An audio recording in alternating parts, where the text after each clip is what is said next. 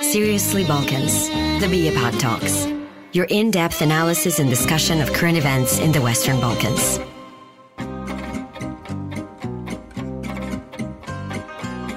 Welcome to the first episode of Seriously Balkans, the BiEPAG Talk. This new podcast offers us analysis and background to current events in the Balkans, and we discuss important new studies with leading policy analysts. Seriously Balkans is your regular update on what matters in the region, produced by the Balkans and Europe Policy Advisory Group.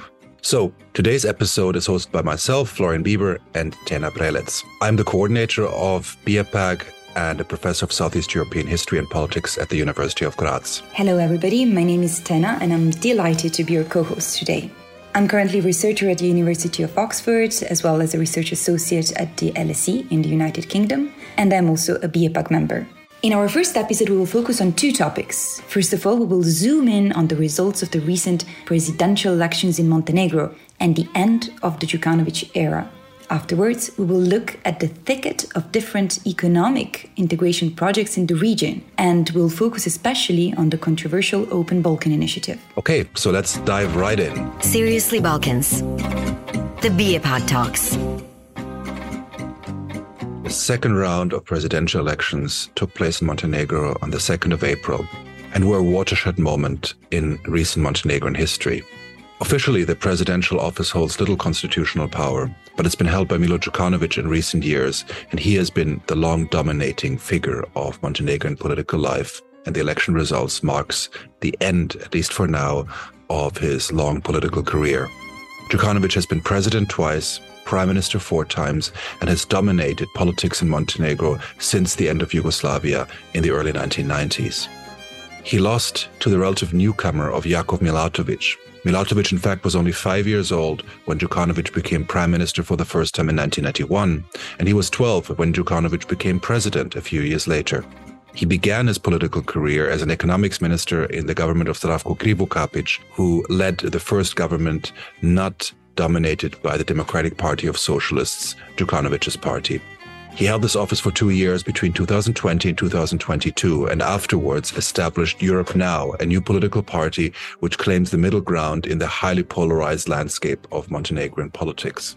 In order to discuss what these results mean for Montenegro and beyond, we have 2 guests with us today.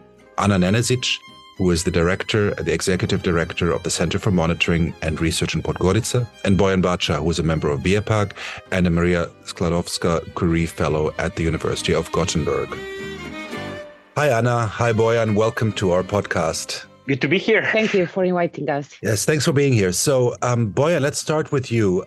Supporters of Đukanović, as well as quite a number of observers, have warned that the success of Milatović at the elections might lead to closer ties with Serbia and also some more explicitly pro-Serbian policies. Do you think this concern or this fear is justified? You know, like whenever I hear this kind of closer ties with Serbia, especially kind of on Twitter commentators in a negative sense, it sounds as if Serbia is some kind of, like evil state entity in itself. So any cooperation with this Mordor of the Balkans entails evil deeds. I understand your point. And sure, we have Vučić's authoritarian regime and state capture on the other side of the border. But what I think is that Montenegro really needs to have a best relationship with all of its neighbors, as long as it serves Montenegro's strategic interests. And that's, of course, becoming part of the EU. Now, to answer your question, when you say, are these concerns or fears or even phobias to some extent justified? No, I don't think Milatović will pursue pro-Serbian policies. I guess he will maintain close ties with Serbia as much as it is possible, taking into account the toxicity of Vučić's regime. But he's, from what I can see, and from his policies and from his term as a Minister for Economic Development, he's genuinely a kind of a Montenegro-oriented pro-Western centrist.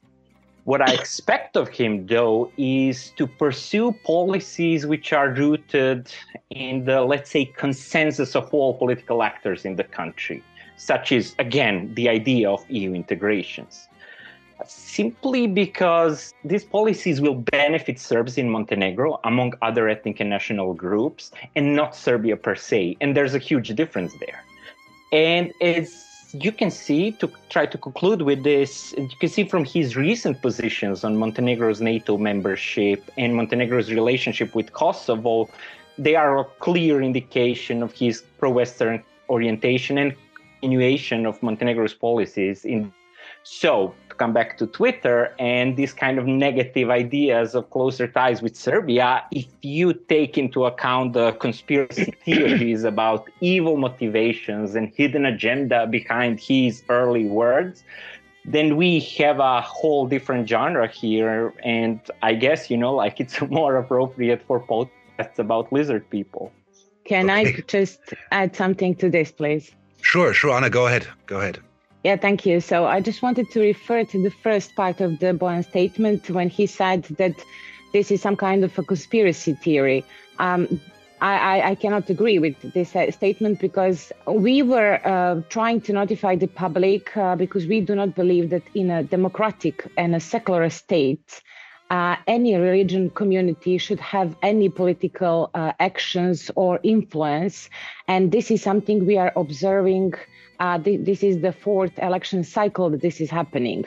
That's why, for example, Temi just publicly stated that because during the presidential election, specifically Serbian Orthodox Church used its position to call all the people to vote for specifically Milatovic as a candidate, showing that they are supporting him specifically, which is fine in a way. But if you are doing this year by year and trying to be an actor in a political landscape, we strongly believe that this is not something we should support, not just Serbian Orthodox Church, but any other religion community, especially, I'm repeating, as we are trying to become, as we are not still, the democratic state and a secular state. Mm-hmm. Thanks, so Anna. what I wanted to say, this is not like just somebody made it up. We have like a strong influence from Serbia proxies, to say it like that, and we can observe it in Montenegro society. Thanks, Anna. Let me ask you actually about the other, the actor who's dominated Montenegrin politics for such a long period of time. I mean, DPS, the ruling party until 2020, lost elections in 2020, and now lost the presidency. It still has remained, until recently at least, the largest party in the country. How do you see the future of the party, in particular the role of Djukanovic in the party now that he's lost the presidency? So I believe that we will be witnessing a complete change in this party because Djukanovic announced that he will step down from all positions in Democratic Party of Socialists. And this is the first time that me personally, and I can say, I can see that the public also believe that he will really do this, because he lost the presidential elections, as you know, to a candidate from Europe now, and the difference was huge. It was a 20% difference. And in a way, this was a huge loss, not just for Djukanovic, but also for the party, especially if you know that Djukanovic has been a dominating figure in Montenegrin politics since early 90s, and he was covering different positions. He was a prime minister, he was a president, he was the leader of the party, which means that he was a main political factor and a character in Montenegrin politics. So I believe that DPS will need to find a way how to select a new leader. And this transition could provide an opportunity for the party to maybe redefine its image, its policies, to rebranding the way they are like communicating with the public. But if we know that we will have new parliamentary elections in just 2 months, the DPS will need to act quickly and efficiently and try to navigate this leadership transition, which will not be easy. At the same time, they need to find a way how to address the internal challenges and to find a way how to develop a strong campaign strategy, especially considering that Djukanovic had a really bad campaign during the presidential election. So, as I was saying, DPS will need to see how to prevent internal divisions and instability, because we can observe that there is different forces inside of the party who will try to use this opportunity to get the power and to be a dominant force and to have a leader as somebody who will continue ruling the party. So considering that we have only 2 months to the next elections, I do not believe that they have time to go through this process. And I believe they will try to choose a leader who is outside of a party, maybe to form a coalition, which they will try to promote as a pro-Montenegrin and pro-independence coalition with a person who will be outside of any political life and who will try to combine and to find a way how to find the interest between all of these parties. And why is this important? I believe this is the only strategy that could help them to broaden its appeal to the voters, to try to find a way how to regain public trust and to find a way how to present new policies, because this is not working. And we can all see that because DPS is losing support the last 2.5 years continuously, and they are not doing anything to try to stop it. Thanks, Anna. I can continue, but I think it's maybe too long. No, thanks, Anna. No, I think maybe my kind of clarification would be, you've mentioned that, within the party, there are multiple groups or factions or directions. Which do you think are the most important ones? I mean, in terms of which direction to take the party, which you can observe as an outsider? Well, it's obvious that former party leader, I would say, in a few days, because I'm sure that he will step down. I think he's rooting for Ivan Vukovic, who was the mayor of Podgorica, and that's, I would say, obvious. I'm not sure that he has a support within the party, especially after losing the elections for mayor in Podgorica, and especially after we saw the number of votes that Đukanović had in Podgorica. He had, I believe, if I'm right, only 30% of votes, which is like a lot less than DPS had in previous years, especially before 2020. So this is the reason I believe that he would not have the support within the party. And on the other hand, we need to count on a former prime minister, Duško Marković. I believe he will also try to be the leader of this party. He has a support within the party, but again, I'm not sure how big this support is. So we will see in the following days how this will unravel. But at the same time, as I previously said, because of all of these internal divisions, I believe they will try to go to the elections in 2 months with somebody who is a leader outside of the party. Thanks, Anna. And that brings me, of course, to the larger kind of political landscape. I mean, the political landscape, not just in regard to the DPS, but also to other parties, is in flux and has changed quite significantly since the elections in 2020. So, Bojan, how do you see the kind of party system evolving also as a result of the presidential elections, the success of Milatovic?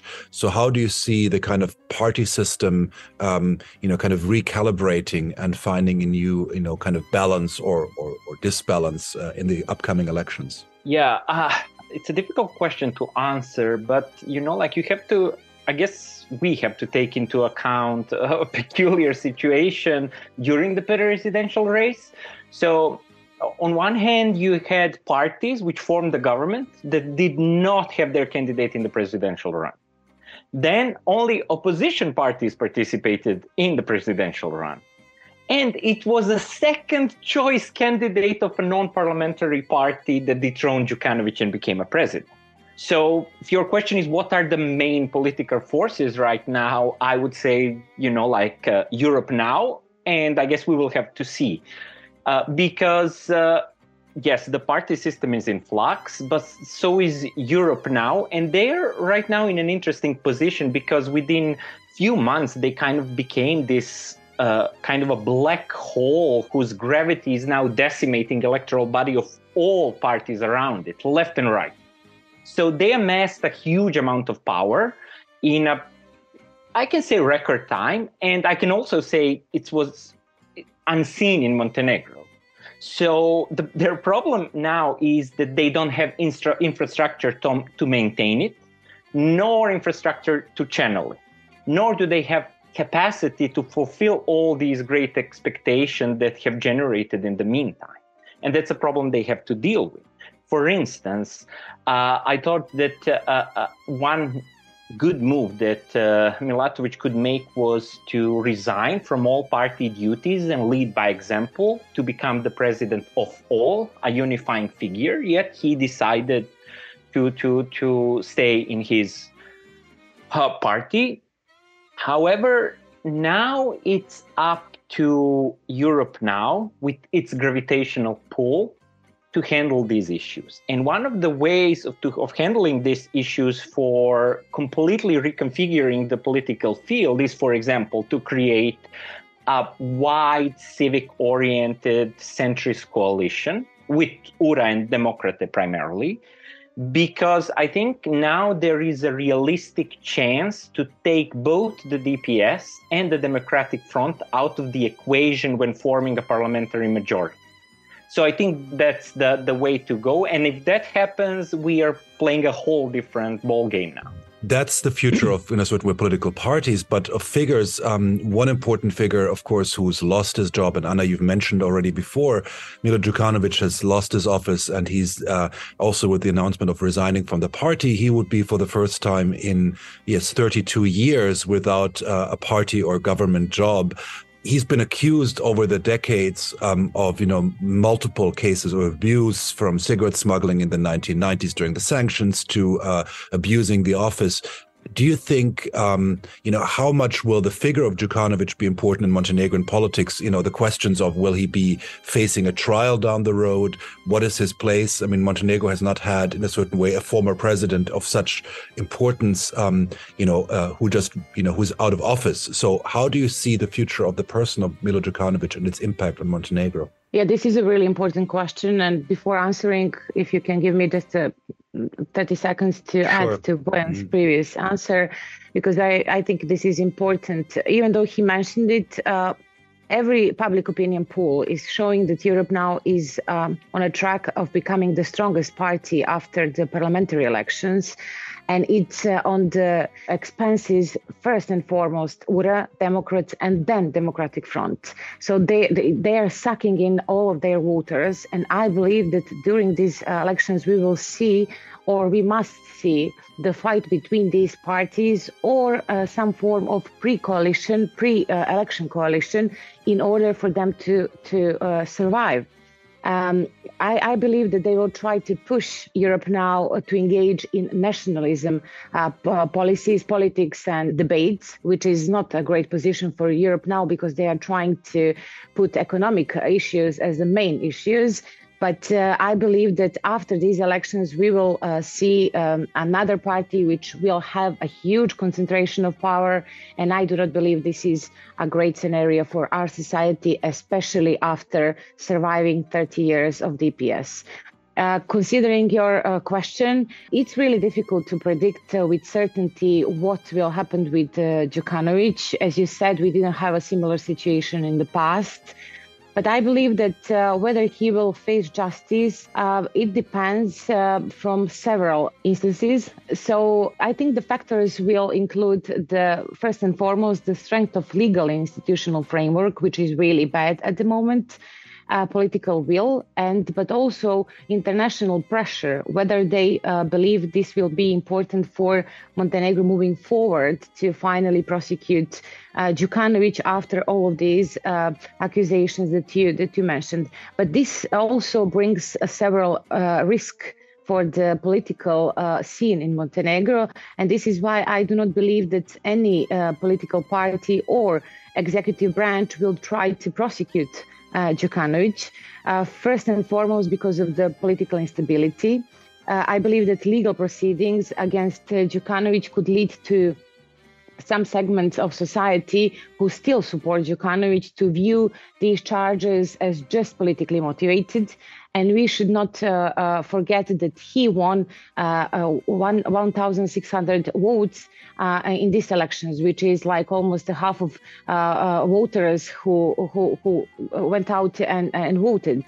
But also, on the other hand, there is a risk of retaliation from Djukanovic supporters, either within the DPS or outside the party, which could potentially lead to really hard tension and divisions inside of the party.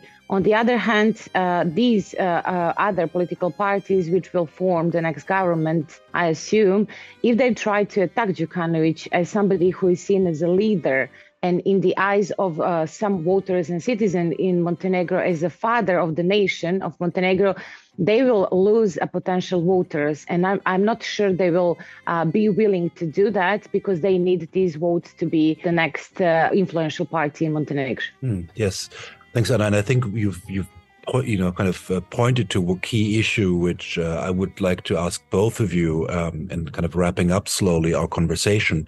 And that is, the kind of palpable level of political polarization and social polarization in Montenegro, which became very apparent during the election campaign and during the election itself.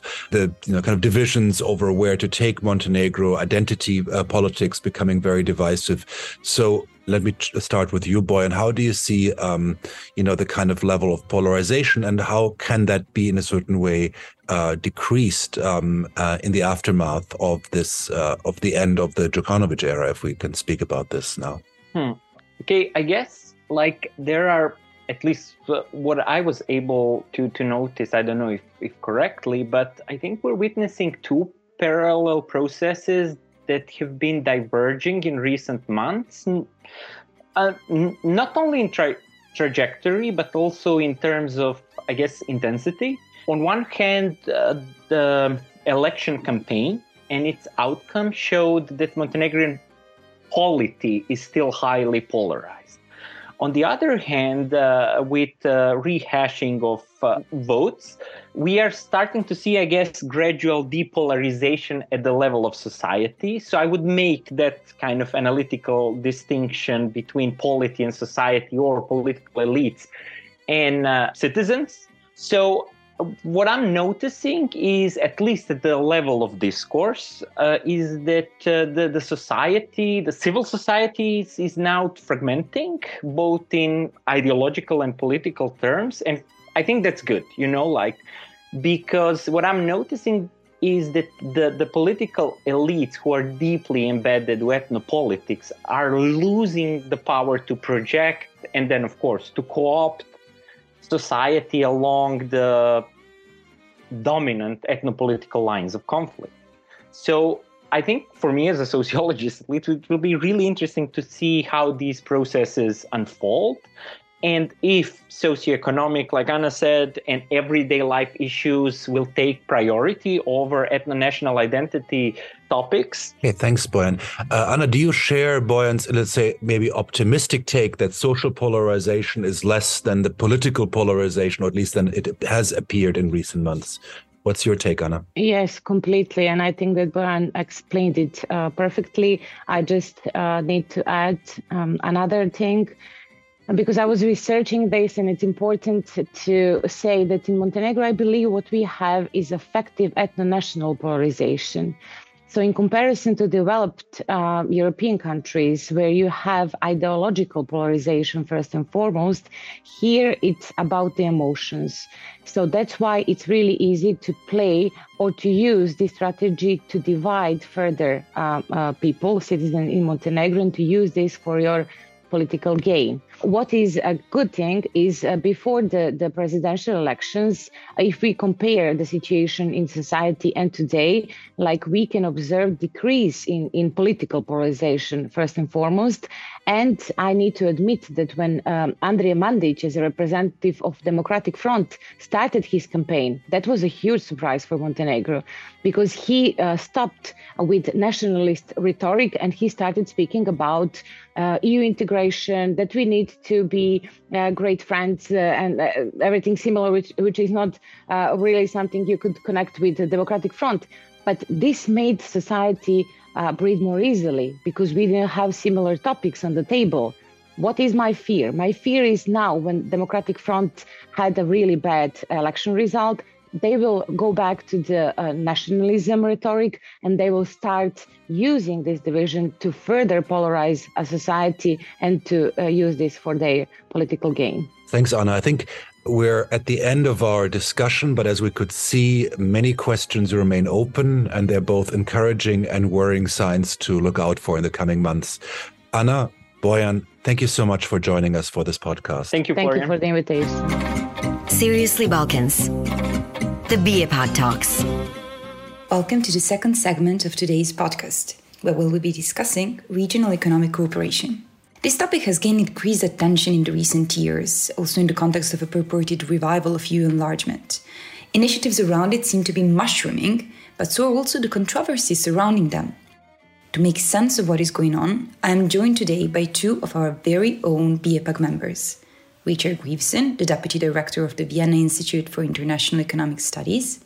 Welcome, Richard. Thank you. Nice to be here. And by Jovana Marovic, who's the former Deputy Prime Minister of Montenegro in charge of European integration. Jovana, welcome to Seriously Balkans. Thanks. Richard, let's start with some background. What were the driving ideas behind this push for regional economic integration of the Western Balkan states? And could we call it a success so far, in your view? Well, regional economic integration in this region has been part of the whole approach of regional cooperation, which goes back several decades. From the EU side, this was part of a specific approach for this region to go in tandem with EU accession, with the idea that there was a need for specific regional cooperation, regional integration initiatives in Southeast Europe in order to help solve some of the constitutional, some of the territorial disputes left over from the 90s in tandem with and as part of the EU accession process. And I think it's clear that this has brought a lot of successes, whether it's economic, whether it's political or otherwise. Huge number of initiatives have been done in the region under the umbrella of regional cooperation. It's also very popular. Balkan Barometer tends to show that people in the region really support regional cooperation. And as time's gone on, it's also taken on much more local ownership. So people in the region are really driving the process. The problem has been, or the but in all of this, is that if we think about the general approach of change through trade, which we've also been hearing a lot about recently, the idea that as you develop deeper economic integration, economic ties, it can drive positive political change. This hasn't really happened. So this part of it hasn't worked out. The big territorial constitutional disputes are still there. Regional cooperation hasn't been enough to overcome them. The region's economic development problem is still there. It has fallen even further behind the rest of Central and Eastern Europe. And most importantly, the EU accession process has basically stalled. And so while we can point to many positive initiatives, many successes of regional cooperation, regional economic integration in isolation, when we step back and we look at the whole picture, unfortunately, we have to say that it has not been enough to overcome and move forward on some of the really big challenges that the region faces. Thanks for this. So what do you think could be a better model? In your recent paper, co-authored with some BiEPAG colleagues and titled Through the Labyrinth of Regional Cooperation, you mention a number of ways forward, including that, in your view, on the back of your economic analysis, Western Balkan economic integration should happen primarily at an EU level rather than at regional level. Could you explain to us how did you come to this assessment and what do you mean by that exactly? Yes, well, I think the first thing to say is, regional cooperation is a central part of the region's EU accession process. That won't change and it shouldn't change. It will continue. I think the key and what we really wanted to emphasize in the note was realism about what regional integration can achieve on its own. If we think about this whole mantra of change through trade, to really drive change via increased economic integration, you need things which aren't really present in the Western Balkans. The one big problem has always been the tiny market size. The whole GDP of the region is the same as Slovakia. So the upside from purely regional integration is necessarily limited. Other things have also been lacking. Full elite buy-in through the whole period has not been there. Institutionally, not everything is there that would be needed to make it really work fully as was hoped. And so we have to be really realistic. What can regional cooperation on its own achieve? I think what we find in the paper, what we say is it only makes sense and we can only have these really big hopes as long as regional cooperation is fully tied to the EU integration process and in EU accession. Because if we talk about carrots and we think about incentives to really drive change, the big carrots are not with regional integration. The big carrots are with the EU and from EU integration size. The EU budget, for example, is 3 to 5 times the size of the EPA funding that the region gets. EU member states get about 3 times as much FDI per capita as Western Balkan countries. And the EU market is 100 times, almost 100 times the size of the Western Balkan market. So the carrots are really on the EU side. And even if we think only about regional integration, what we saw is, for example, with the Visegrad countries, their regional integration really took off in 2004 when they joined the EU. So basically, we're expecting something to happen in the Western Balkans before accession, which only happened in EU member states after accession. And final point, what's on the table now, so in terms of Berlin process, in terms of Open Balkan, these are not game changers. These are initiatives which are in many ways important, but in terms of the volume of money that's involved, in terms of, I think, what we can expect from them, it's basically more of the same. It's not a completely new approach, which is going to change the dynamics of the region. Great, thank you, Richard. So speaking of Open Balkan, we have with us someone who's been at the political front lines of this discussion. Jovana, you published an analysis of this initiative, weighing its pros and its cons, just before leaving the Montenegrin government in November last year.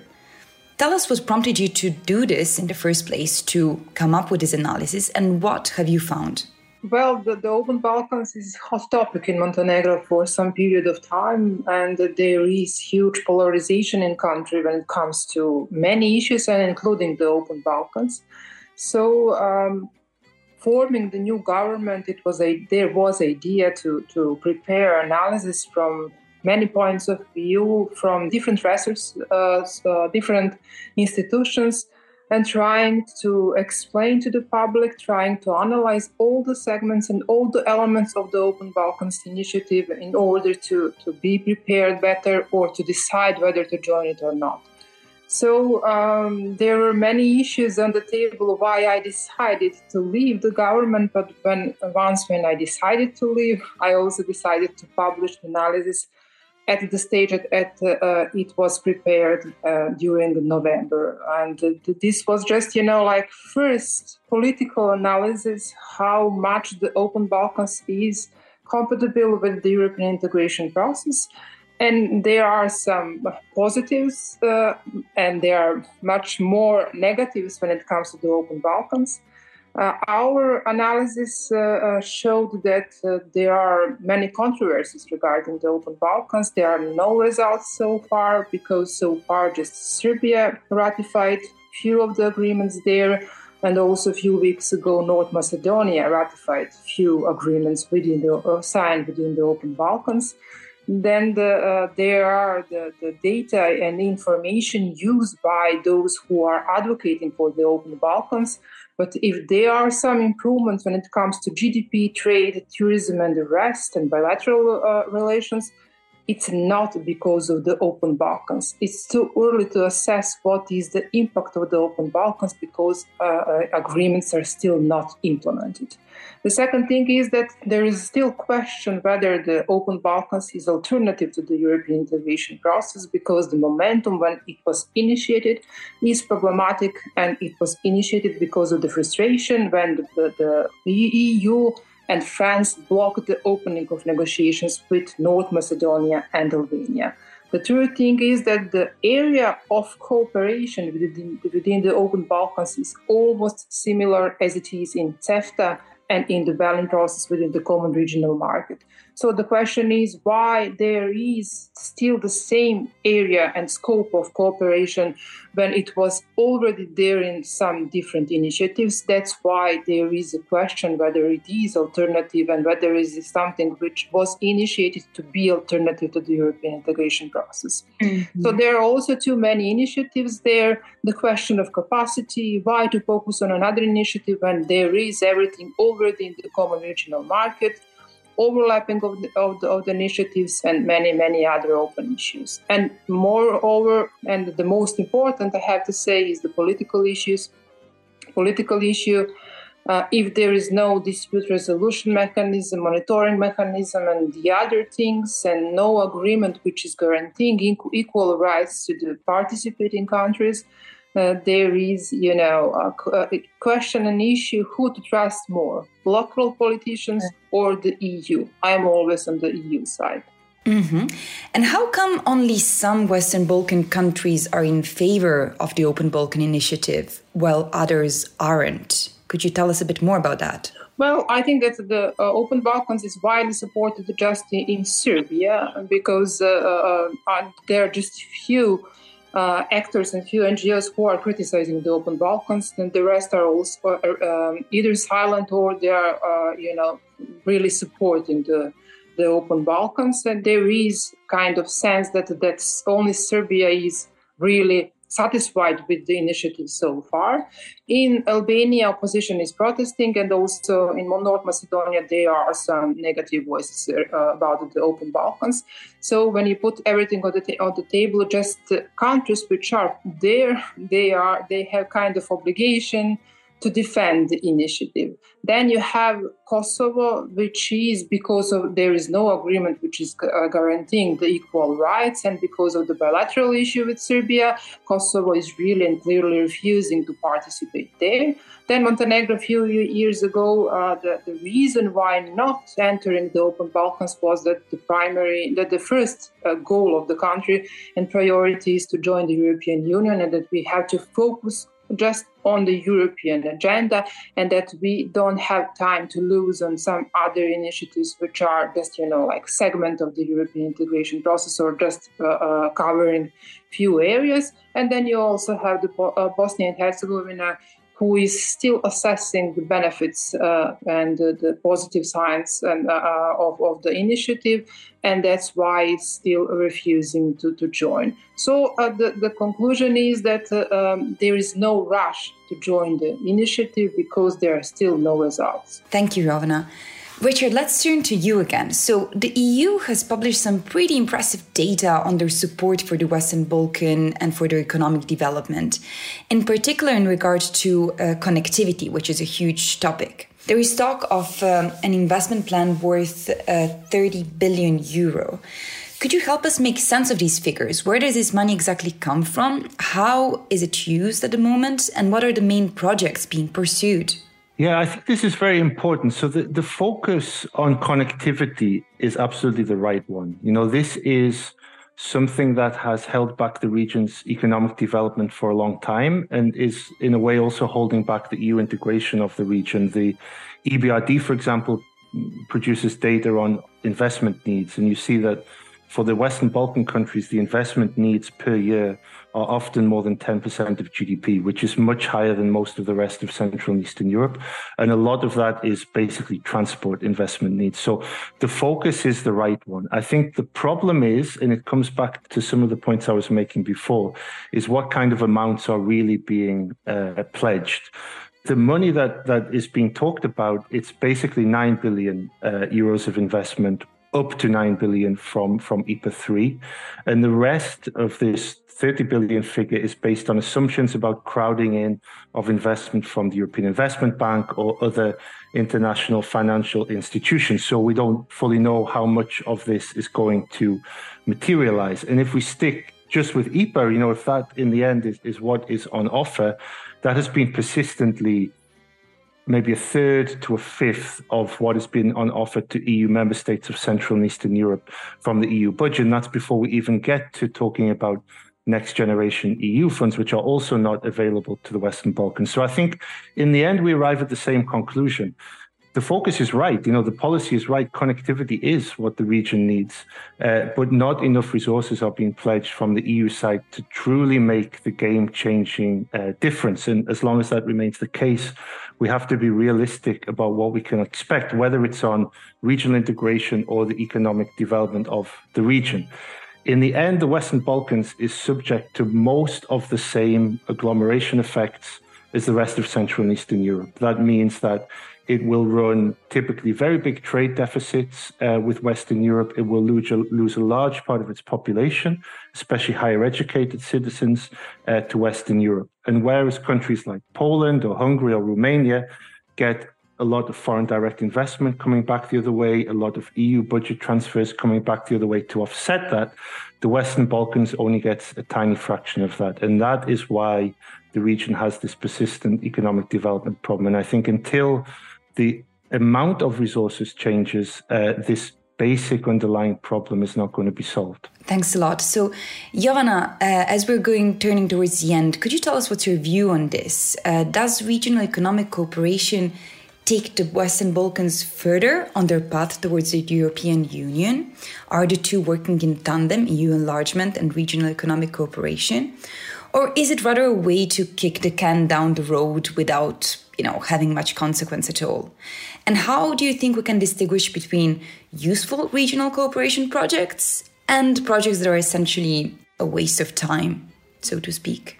Well, it's really hard to answer, because if momentum when the Open Balkans was initiated is problematic, it's also problematic the momentum when the Berlin process and the common regional market were initiated, because it was in the whole Berlin process started in 2014 when the president of the European Commission said that there was no enlargement during his mandate. So basically, the question was all the time whether also the Berlin process is alternative to the European integration process and the membership into the European Union. But let's use positive signs of this and positives of the Berlin process, because there are many recommendations and many proposals to have state accession, to have integration sector by sector, to have Europe or the Western Balkans at a multi-speed Europe and multi-speed Western Balkans. So we can use this example and case study of the regional cooperation as, the way forward and way how we will integrate within the European Union. So the first thing is that there is issue whether there is vision at the EU's level about the Western Balkans. Second thing is that the regional cooperation should be part of the conditionality, which is at the moment as it is explained from the European Union's level, but there should be more concrete benefits for the Western Balkans citizens. And then the third thing is that the EU's approach on the ground should be way different than it is now, in order to really believe that there is European perspective of the Western Balkans and there is clear path towards the European Union. Thank you both so much. Jovana, Richard, thank you for taking part in Seriously Balkans. Thank you. Thank you. Seriously Balkans, the BiEPAG Talks. So, Tena, what are your key takeaways from the discussion on the results of the Montenegrin presidential elections? Yeah, Florian, I found the discussion on Montenegrin elections very stimulating. And I think we can summarize it more or less as follows. It's definitely the end of an era for Milo Djukanovic, no doubt about that. But is it really the end of an era for Montenegro, the country? So we heard some encouraging developments on the one hand. So chiefly what stuck with me is that it seems that political polarization along ethnic lines is no longer growing. So after a few years in which it seemed that social polarization was irredeemably on its way up, now it looks like voters are no longer so clearly split along ethnic lines. And I find this a truly positive development. However, there are some shadows and some unknowns. So chiefly the new president, Jakub Milatovic, has so far refused to give up functions in his party, Europe Now. And this could indicate that he wants to keep a more political role rather than being the president of all Montenegrins. Likewise, the closeness of Europe Now to the Serbian Orthodox Church is still not clear. So we shall see how close the two are in the time to come. So going forward, the race to watch is definitely the parliamentary elections, which should take place this summer.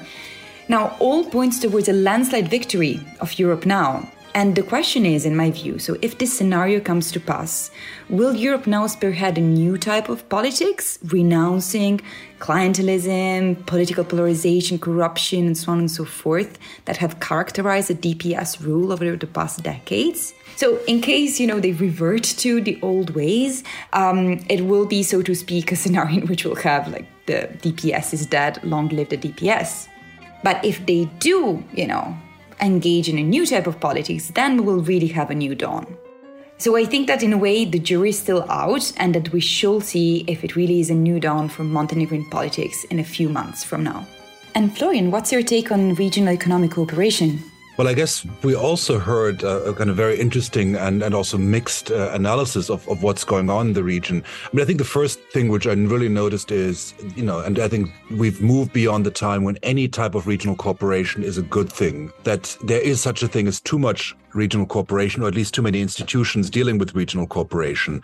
So I think we're no longer in an era where cooperation for its own sake is just good enough. The other key point which I discovered from the discussion is that regional cooperation is not a game changer, so that it's not really going to transform the region in any substantial way, so that it can add a little bit, it can, help in terms of economic development and improving infrastructure, but it's not the thing which is really maybe the point to invest most energy in. And one of the criticisms we've heard, especially when it comes to Open Balkans, is how that process is kind of lacking transparency, unclear in its mission, and unclear how it interlocks with, long existing regional initiatives. And I think in the end of the day, we discover that nothing really replaces EU integration, and regional integration only makes sense if it works in lockstep with the EU integration. And so this is, I think, what remains the key point from what we've heard in the discussion. Right. That's all, folks. We hope you enjoyed our first episode of Seriously Balkans, the BiEPAG Talks. Yes, thanks for joining us, and feedback, comments are always welcome, and we hope you'll also join us for the next upcoming episode. You've been listening to Seriously Balkans, the BiEPAG Talks. This podcast is produced by the Balkans in Europe Policy Advisory Group, a joint project of the European Fund for the Balkans and the Center for Southeast European Studies of the University of Graz. Find out more about our research, analysis, and advocacy at www.biepag.eu.